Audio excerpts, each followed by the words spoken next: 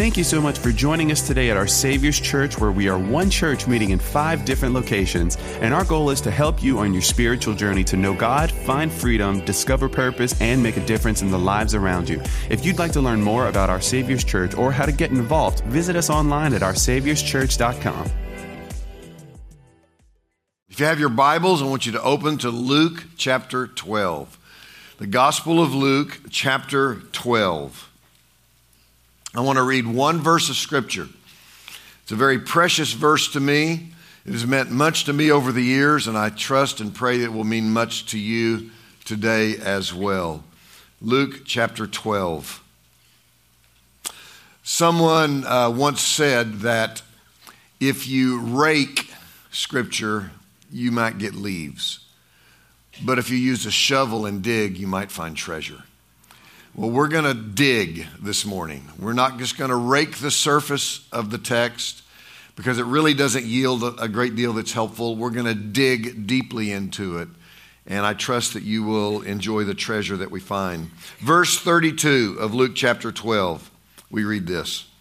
Fear not, little flock, for it is your Father's good pleasure to give you the kingdom.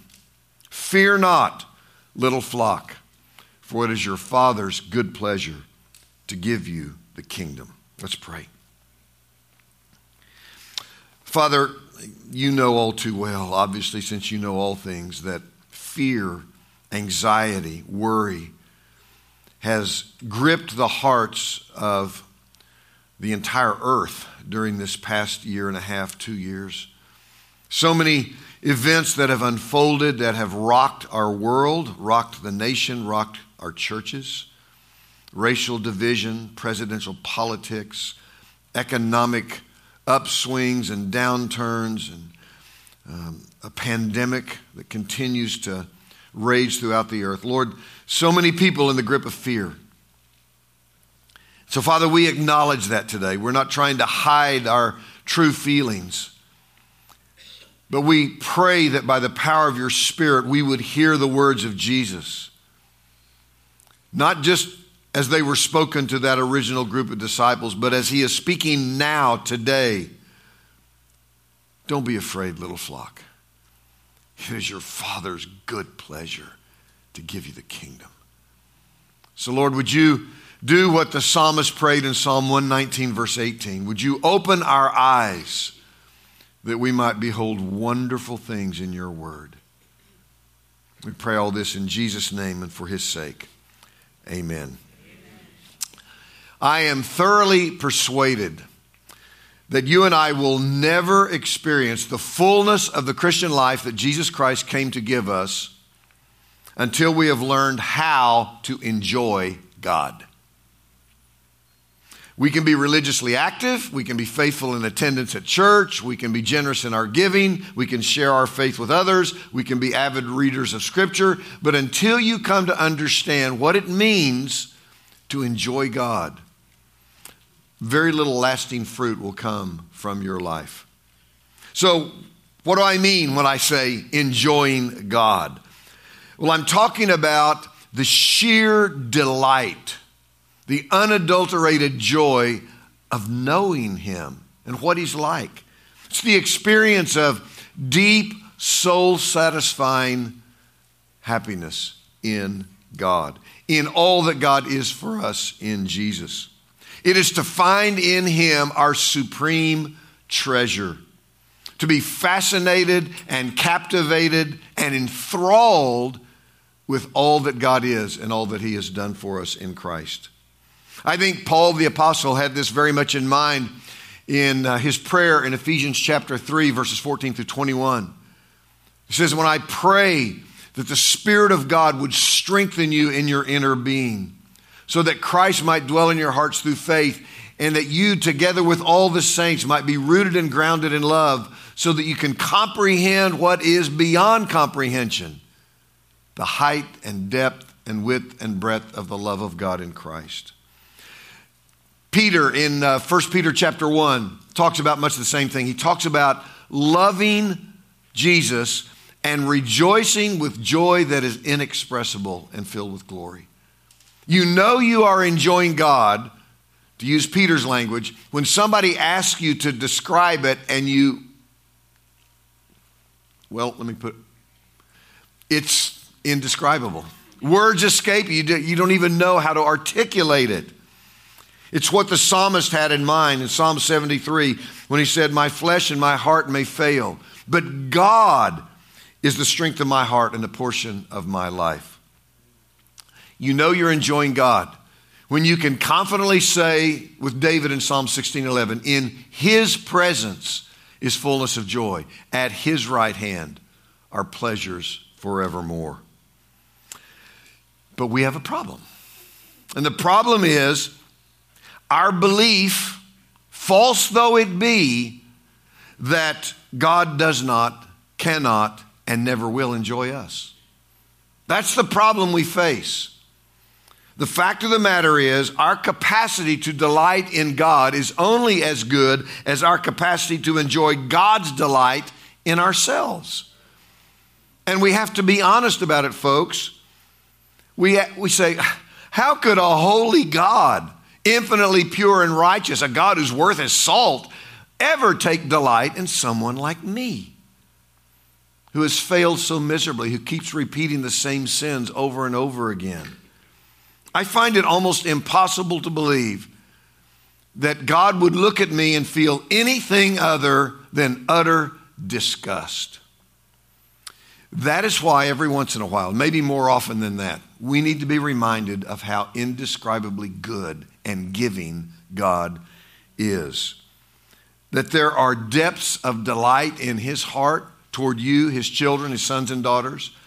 That according to Zephaniah 3:17 prompts him literally, not figuratively, literally to break out in singing over you. Now, I realize that for some of you this sounds a bit trite. I mean, this is the sort of thing that you've heard ever since you were a Christian, growing up in the church, perhaps. And yet it's one of the more difficult things for Christian men and women actually to believe. We all too often live in the fear that God isn't really good at heart. And if he does give us things, he does it reluctantly and begrudgingly, and it's against his better judgment. I think this comes from a lot of things. It may be from seeing so much bad in the world. I mean, look around you today. The world is in chaos. Our lives are in a mess. And we look at that and we say, how can I trust that God is as good as the Word of God seems to say he is? Or maybe if God is good, he's only good to those who are themselves good, and since I'm no good, he won't be good to me. We have all sorts of excuses, all sorts of reasons. That's why I take such delight in meditating on this single verse of Scripture, Luke 12:32. Every syllable in this text is designed to address the fear you have in your heart that God isn't good, he cannot be trusted, and certainly there's no way he could ever enjoy you as his child. This passage is about the very nature of God. It's not talking about what he does, has to do, is obligated to do, what some law compels him to do. It's what he delights in doing for his people. Fear not, little flock, for it's your Father's good pleasure to give you the kingdom. There are 7 incredible treasures in this one verse. And you say, are you kidding? There are hardly 7 words in this verse. Well, that's what happens when you use a rake when you read Scripture and you just kind of scratch over the surface. But when you dig deeply into it, you're going to find treasure. Notice the 7 treasures. The very first one, fear not. Now, if you know anything about Luke's gospel, you know that this language has already appeared several times. Back in chapter 1, when the angel appeared to Zacharias, the husband of Elizabeth, who was to become the mother of John the Baptist, he was terrified. And the angel, first thing out of his mouth, don't be afraid, Zechariah. And then later in chapter 1, when Gabriel appeared to Mary to announce that she was going to conceive and give birth to the Messiah, fear not. Later in chapter 2 of Luke's gospel, when the angels appeared to the shepherds out in the fields, fear not. Now, the fact of the matter is, in those instances, the word was necessary because those people were in genuine terror. They were afraid for their physical welfare. That's why I wonder sometimes when people talk about angels showing up at their kitchen table and, they have a nice little cup of coffee with them. And if an angel appeared to me like they did in the Gospel of Luke, I think the first things I want to hear is, don't be afraid. I'm not here to destroy you. But that's not what Jesus is saying here. What he's saying here when he says, fear not, is don't worry. Don't be filled with anxiety. Don't fret yourselves. Don't lie awake at night, wondering, agonizing as to whether or not God's intentions toward you are really good.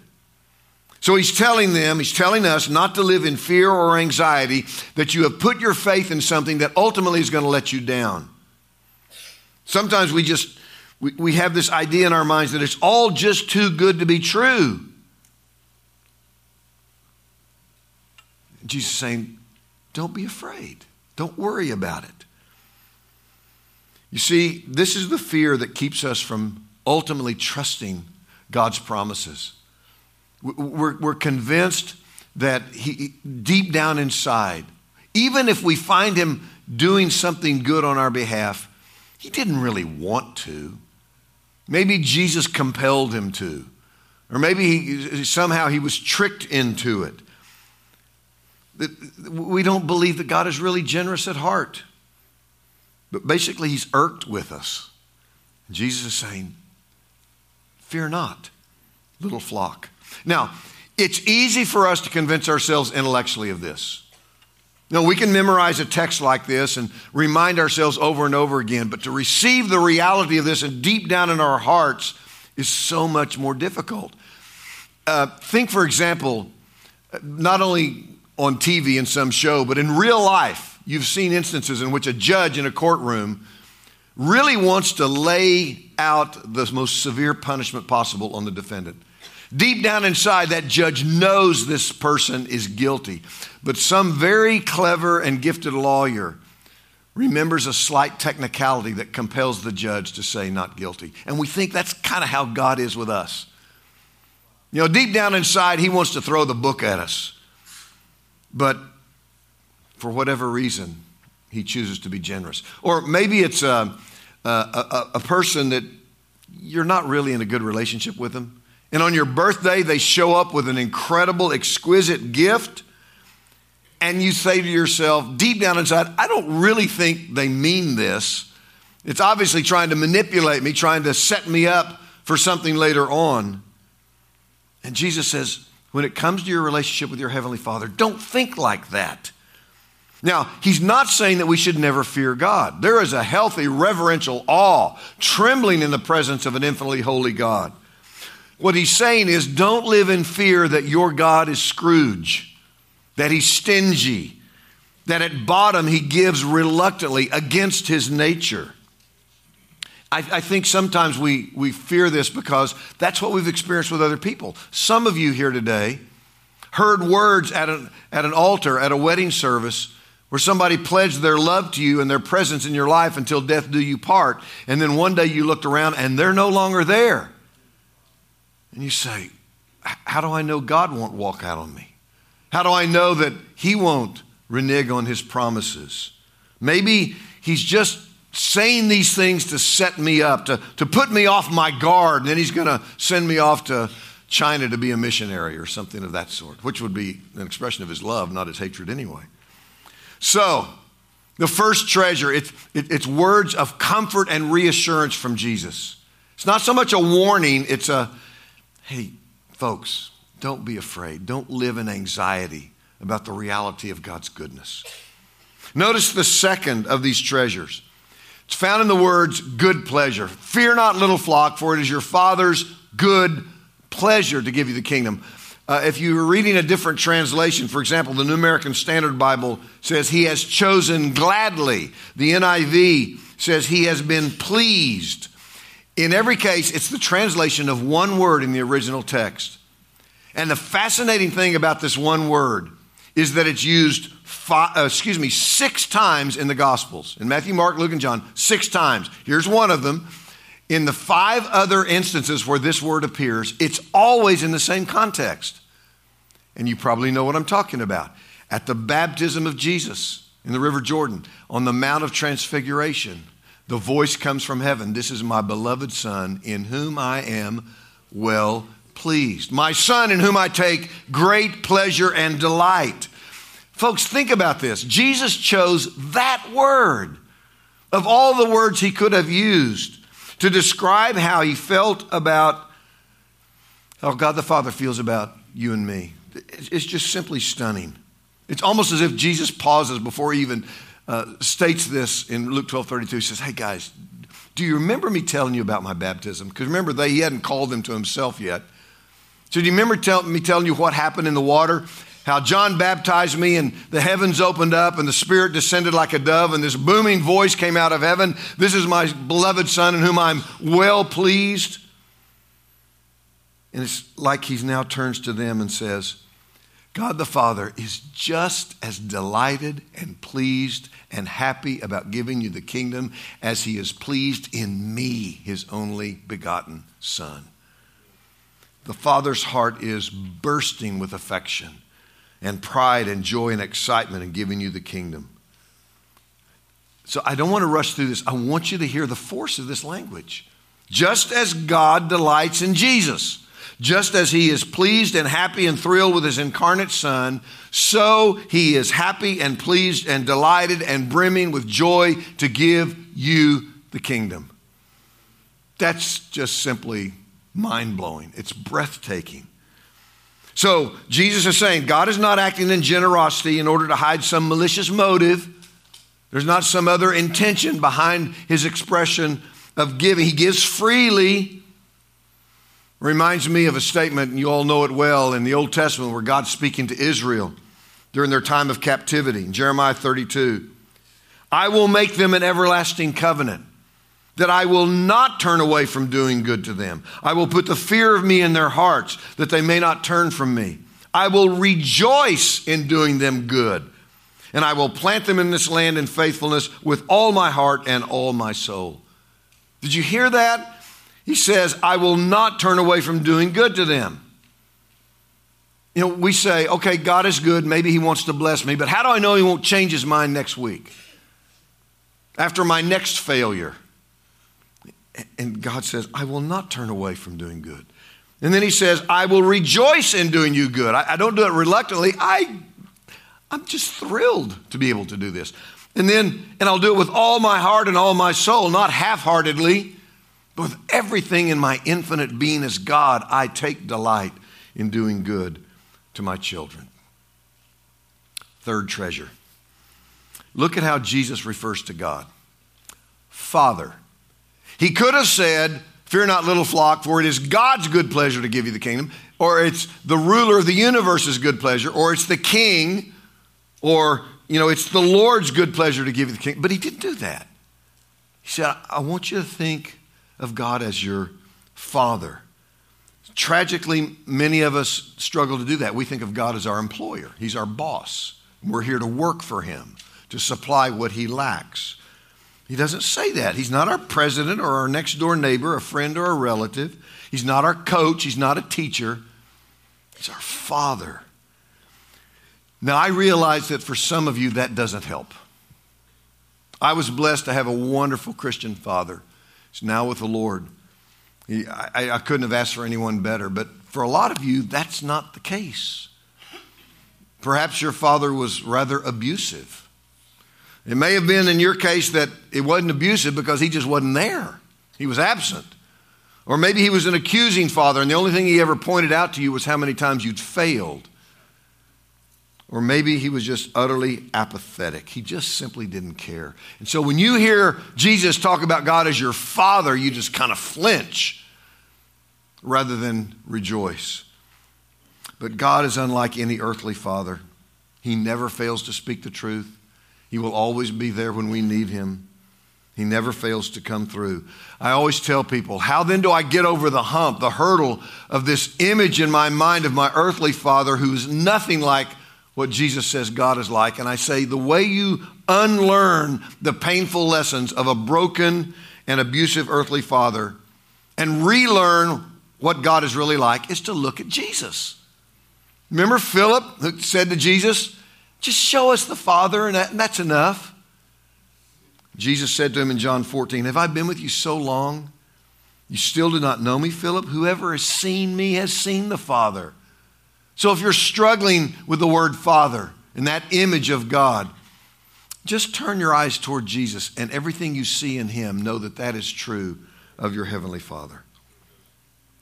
The fourth treasure, it's found in that little word, give. Fear not, little flock, for it is your Father's good pleasure to give you the kingdom. He doesn't put it up for sale. I mean, if I can just expand on that image for a moment, how many of you have spent most of your Christian lives trying to amass enough good works that you can purchase the blessings of God? That somehow you can say, look, Lord, look at all I've sacrificed, look at all I've given, look at all I've done. Is that enough to get your kingdom and all its blessings? And God said, listen to me. It's free. I'm giving it to you. You can't purchase it. God doesn't trade the kingdom for something else. You don't come to him with something, hey, you want to swap, Lord? I've got all this stuff, all these promises I've kept, and is that enough to get the kingdom in exchange? No, he gives it. This isn't an auction. You don't have to look around and worry that there are people around here who have more to bid for God's kingdom than you do. He gives it. You see, the dynamics of giving are essential for us to understand. God is himself a giver, not a getter. His greatest delight and glory comes not from making demands, but in meeting needs.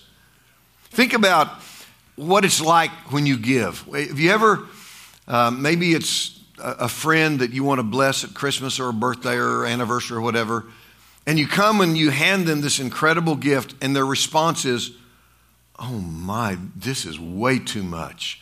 You've gone, oh, I can't accept this. I just simply can't. You know how you feel when that happens? They just robbed you of the joy of giving. And your face just falls and your heart is broken. Their joy in receiving is an expression of your joy in giving. You see, the bottom line, folks, we just don't trust givers. I mean, seriously, we don't. If somebody that in your circle of acquaintances, not necessarily a close friend, maybe you've had a strained relationship, and they come to you one day with an incredible gift, and you say, what's this for? I just wanted to bless you today. Say, okay. And they come back the next day with another one. And then the next day with another one. And finally, the next day when they come with another one, you say, all right, hold it right there. What are you up to? Nobody is this generous. Sir, you've got something else in mind. You're getting ready to manipulate me or use these gifts as a way of securing some service for you on my part. We just don't trust givers. But not God. He gives and gives freely because he delights in giving. He enjoys the joy we get from getting what he joyfully gives. So how do you honor a God like that? If God is fundamentally a giver, how do you honor him? Well, I remember an illustration by John Piper in one of his books. He said there's a difference between how you conceive of God. Do you think of God as primarily a watering trough or a self-replenishing mountain stream? Now, how do you honor and serve a watering trough? Well, you do it by making sure that it's always filled with water. And then when it goes down, when it's been depleted, you take up the responsibility of filling it back up again. Is that how you think of God? Or do you envision him as a self-replenishing mountain stream? How do you honor that? Well, you don't do it by organizing a bucket brigade and pouring water into that mountain stream because it doesn't need it. It just continually and never ceasingly gives and flows. The way you honor a mountain stream is you get down on your hands and your knees and you drink to your soul's satisfaction. And then you get up and you go tell other people where they can quench their thirst. That is what God is like. He is a giver, not a getter. All right, the fifth treasure. It's that little word, flock. Fear not, little flock. He's obviously talking about sheep. We're not described as a pride of ferocious lions or a pack of ravenous wolves or a herd of thundering elephants. We're just a flock of sheep. Dumb sheep. Utterly dependent sheep, prone to wander. The fact of the matter is, folks, this is the biggest roadblock to our acceptance of God as good. This threatens to sabotage everything I'm saying to you today. Why? Because you know you're a sheep. You know who you are. You know how you are prone to wander. You know how you have failed. And that's why it's so difficult to get it into your mind and into your heart that God just takes great delight in giving you the kingdom. You see, it's our knowledge of ourselves that works against us. I know my own soul better than any other human being. And I know my weaknesses, I know my sins, my failures, my lack of faith, my greed, my selfishness, my pride.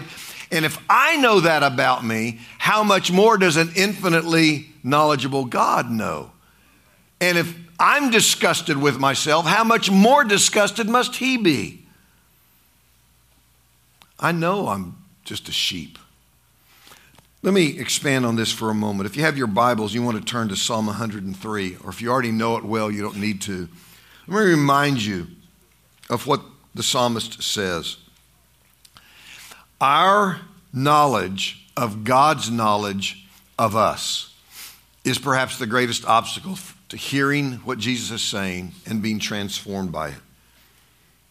Think about it for a moment. Why do you hesitate to draw near to God? Why is it that, in a manner of speaking, you kind of hold Him at arm's length? Why is it that when you sin, you run from Him rather than to Him? It's because you know He knows far better than you even know yourself. He knows that we are dumb, ungrateful sheep. And this serves as an obstacle to our ability, our capacity to enjoy Him. I mean, after all, why shouldn't He be disgusted with us? I'm disgusted with me. And God knows me far better than that. This affects how we relate to one another as well. Why do we put up a facade, adopt a relational style, a personality, a way of interacting with people that really isn't true to who we are? It's because we're terrified that if it was all exposed and they would see us for who we really are, they'd go, yuck. I don't want anything to do with you. You're disgusting. We live in fear of that. And it's the same way with God. But even more so when we realize we can't fool Him. We can't hide behind a facade. He knows us intimately and infinitely. We might be able to fool some people some of the time. We can never fool God at any time. His knowledge of us, He knows every impulse, every thought, every feeling, every act of will, every decision. Now again, I don't want to be misunderstood. I'm not suggesting for a moment that God isn't displeased with our sin. Of course He is. But sometimes we think that displeasure means that He's not to be trusted, and that His goodness is really veiled, and behind it stands some sort of ill intent on His part. Our knowledge of God's knowledge of us appears to be an imposing obstacle to our ability to enjoy Him. Now, having said that, do you remember what Psalm 103 says? It is just a treasure house of incredible blessings from God. He's forgiven all our iniquities. He's healed our diseases. He's merciful. He's gracious. He's slow to anger. He does not deal with us according to our sins, nor repay us according to our iniquities. I mean, it just piles up one after another.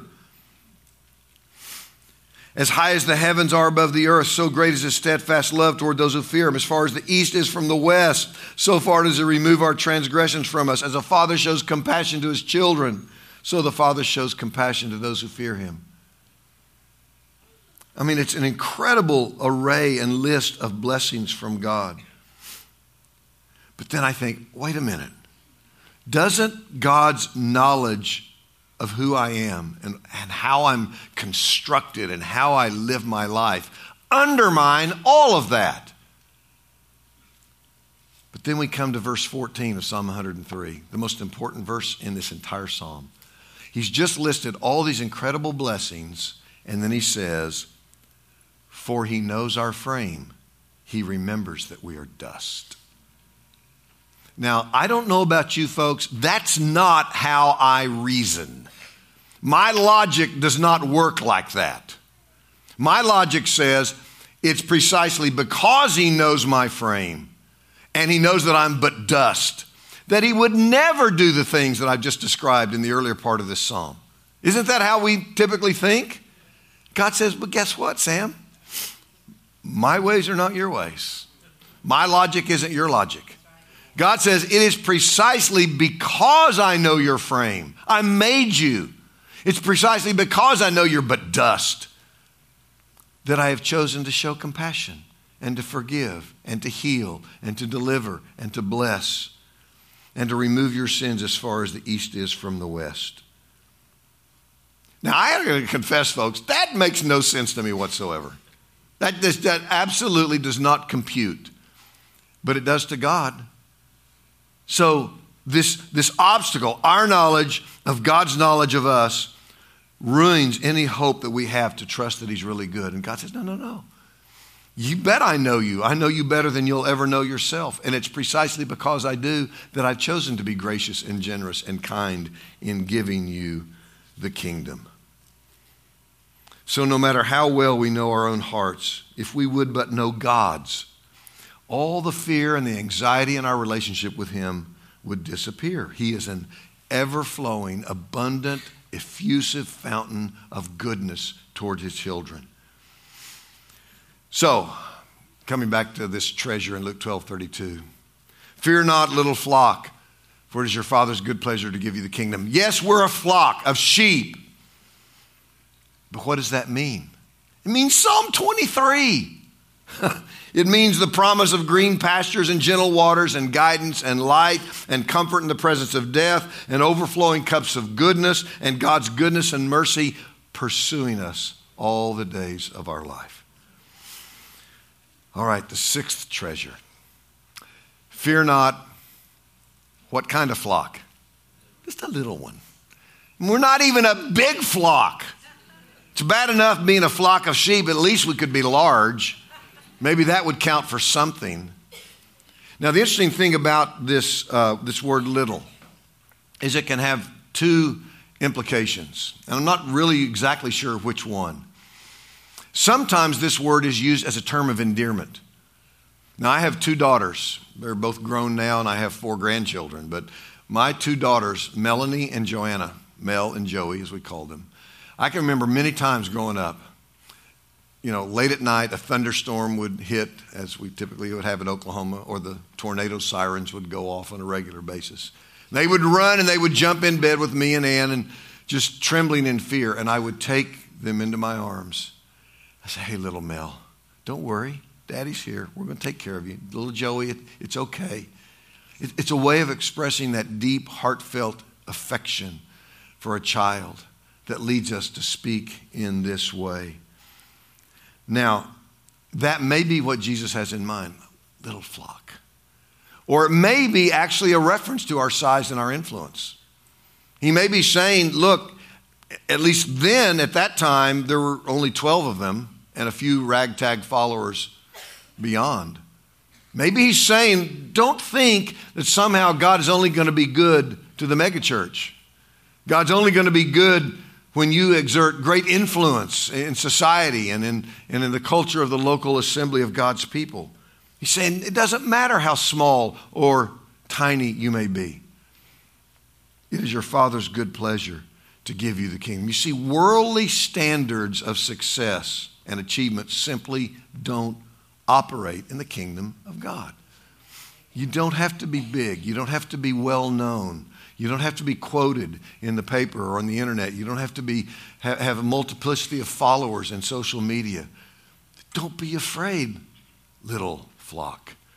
It's your Father's good pleasure to give you the kingdom. The seventh and the final treasure, kingdom. Think about it, kingdom. You see, one of the reasons I think that we oftentimes fear in the way that Jesus is telling us not to is because we have trusted God to give us things which he never promised. And then when he doesn't come through, we're convinced he obviously doesn't care.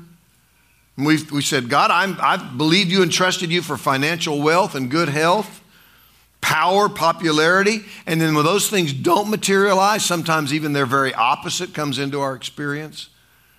We say, well, there you go. I knew this idea of your goodness was a pipe dream all along. It's just not to be trusted. But what has God promised to give us? The kingdom. Now think about this. Okay, it's your birthday. Or maybe it's Christmas morning, I don't know. And you've been dropping hints. You're young. You've been dropping hints to your parents for weeks what it is that you want. And maybe you've ripped a page out of the advertisement and you've stuck it on the refrigerator door. And, a little arrow pointing to it. Maybe it's a dirt bike or a new computer or a car. And finally the day comes and you have this gift in front of you and you just rip off the paper and you open the box and it's the kingdom. Wouldn't you know it? I was wanting a dirt bike. I was wanting a gift card for a couple of grand. I could go buy what? Get the kingdom. Good grief. Do you know what the kingdom is? It means you inherit the whole earth. The kingdom, judging angels. The kingdom of God, you forever reign with Christ. It means you're going to live forever in the utter absence of war or conflict or racial hostility. It means that you're going to live in a place where all death is gone and God wipes away every tear from your eyes. The kingdom is righteousness and joy and peace in the Holy Spirit, as Paul says in Romans 14. It means that you will never, ever experience God abandoning you, turning his back on you. But folks, you know what the greatest treasure of all in the kingdom is? The king.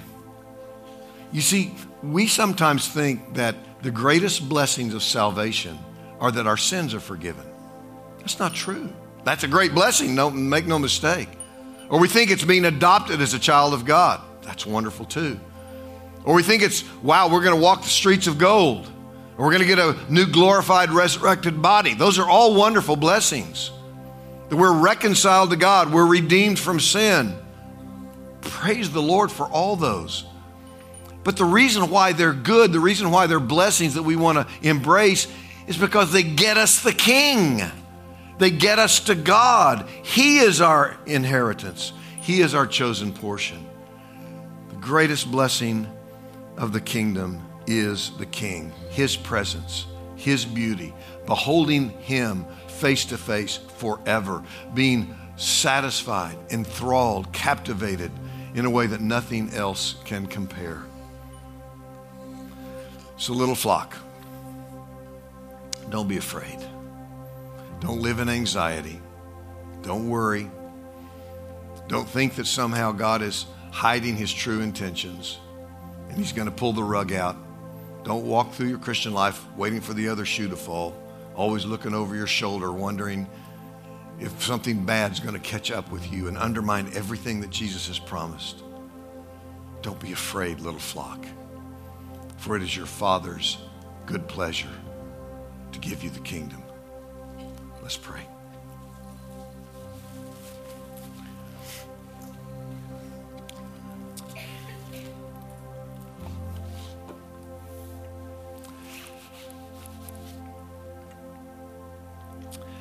Father, I confess, as I'm sure many, if not all here today would do as well, that there are times when we really doubt you. We question your intentions. We wonder why you haven't come through for us in the way that we thought you should have. Lord, I thank you for this reassuring word, for these 7 glorious treasures in this one verse of Scripture. Father, I know in the depths of my soul that if I am ever to walk in the fullness of the life that Christ came to give, I have to find delight and joy in my heart in you. And it's so hard. Just confess it. Lord, that's so hard because I find it such a stretch to believe that you find anything of joy in me. But you've clothed all of us who have trusted Jesus. You've clothed us in the righteousness of your Son. And I thank you for all the ways in which you have dealt with our sin. You've trodden it underfoot. You've cast it into the depths of the sea. You've removed it as far as the east is from the west. You have blotted it out. You have cleansed us. You even say, I will not remember your lawless transgressions anymore. And you have made us beautiful, not because of what we have accomplished, not because of something that is inherently intrinsic to us, but because you see us in Christ, united with him, clothed in his perfections. So, Father, I pray especially right now for any man or woman, young or old, who even walked in here today questioning your goodness, wondering whether or not deep down inside you're really angry and irked and frustrated with them. Let them hear the words of Jesus. Let the power of the inspired scriptures speak to their hearts through your Spirit. Don't be afraid, little flock. It's your Father's greatest delight. His effusive, abounding, overflowing good pleasure to give you the kingdom free of charge.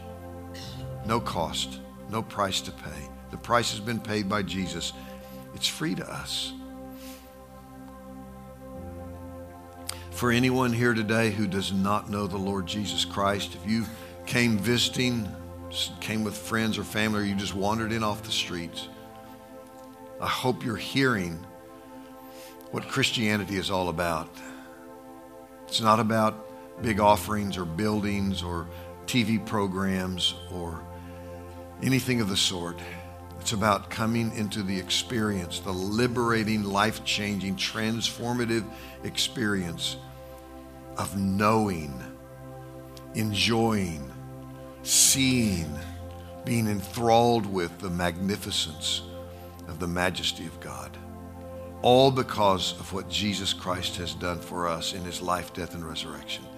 And if you do not know Jesus today, my prayer for you right now is the Spirit of God would banish from your heart and your mind all your objections, all your questions, all the obstacles that keep you from coming to him.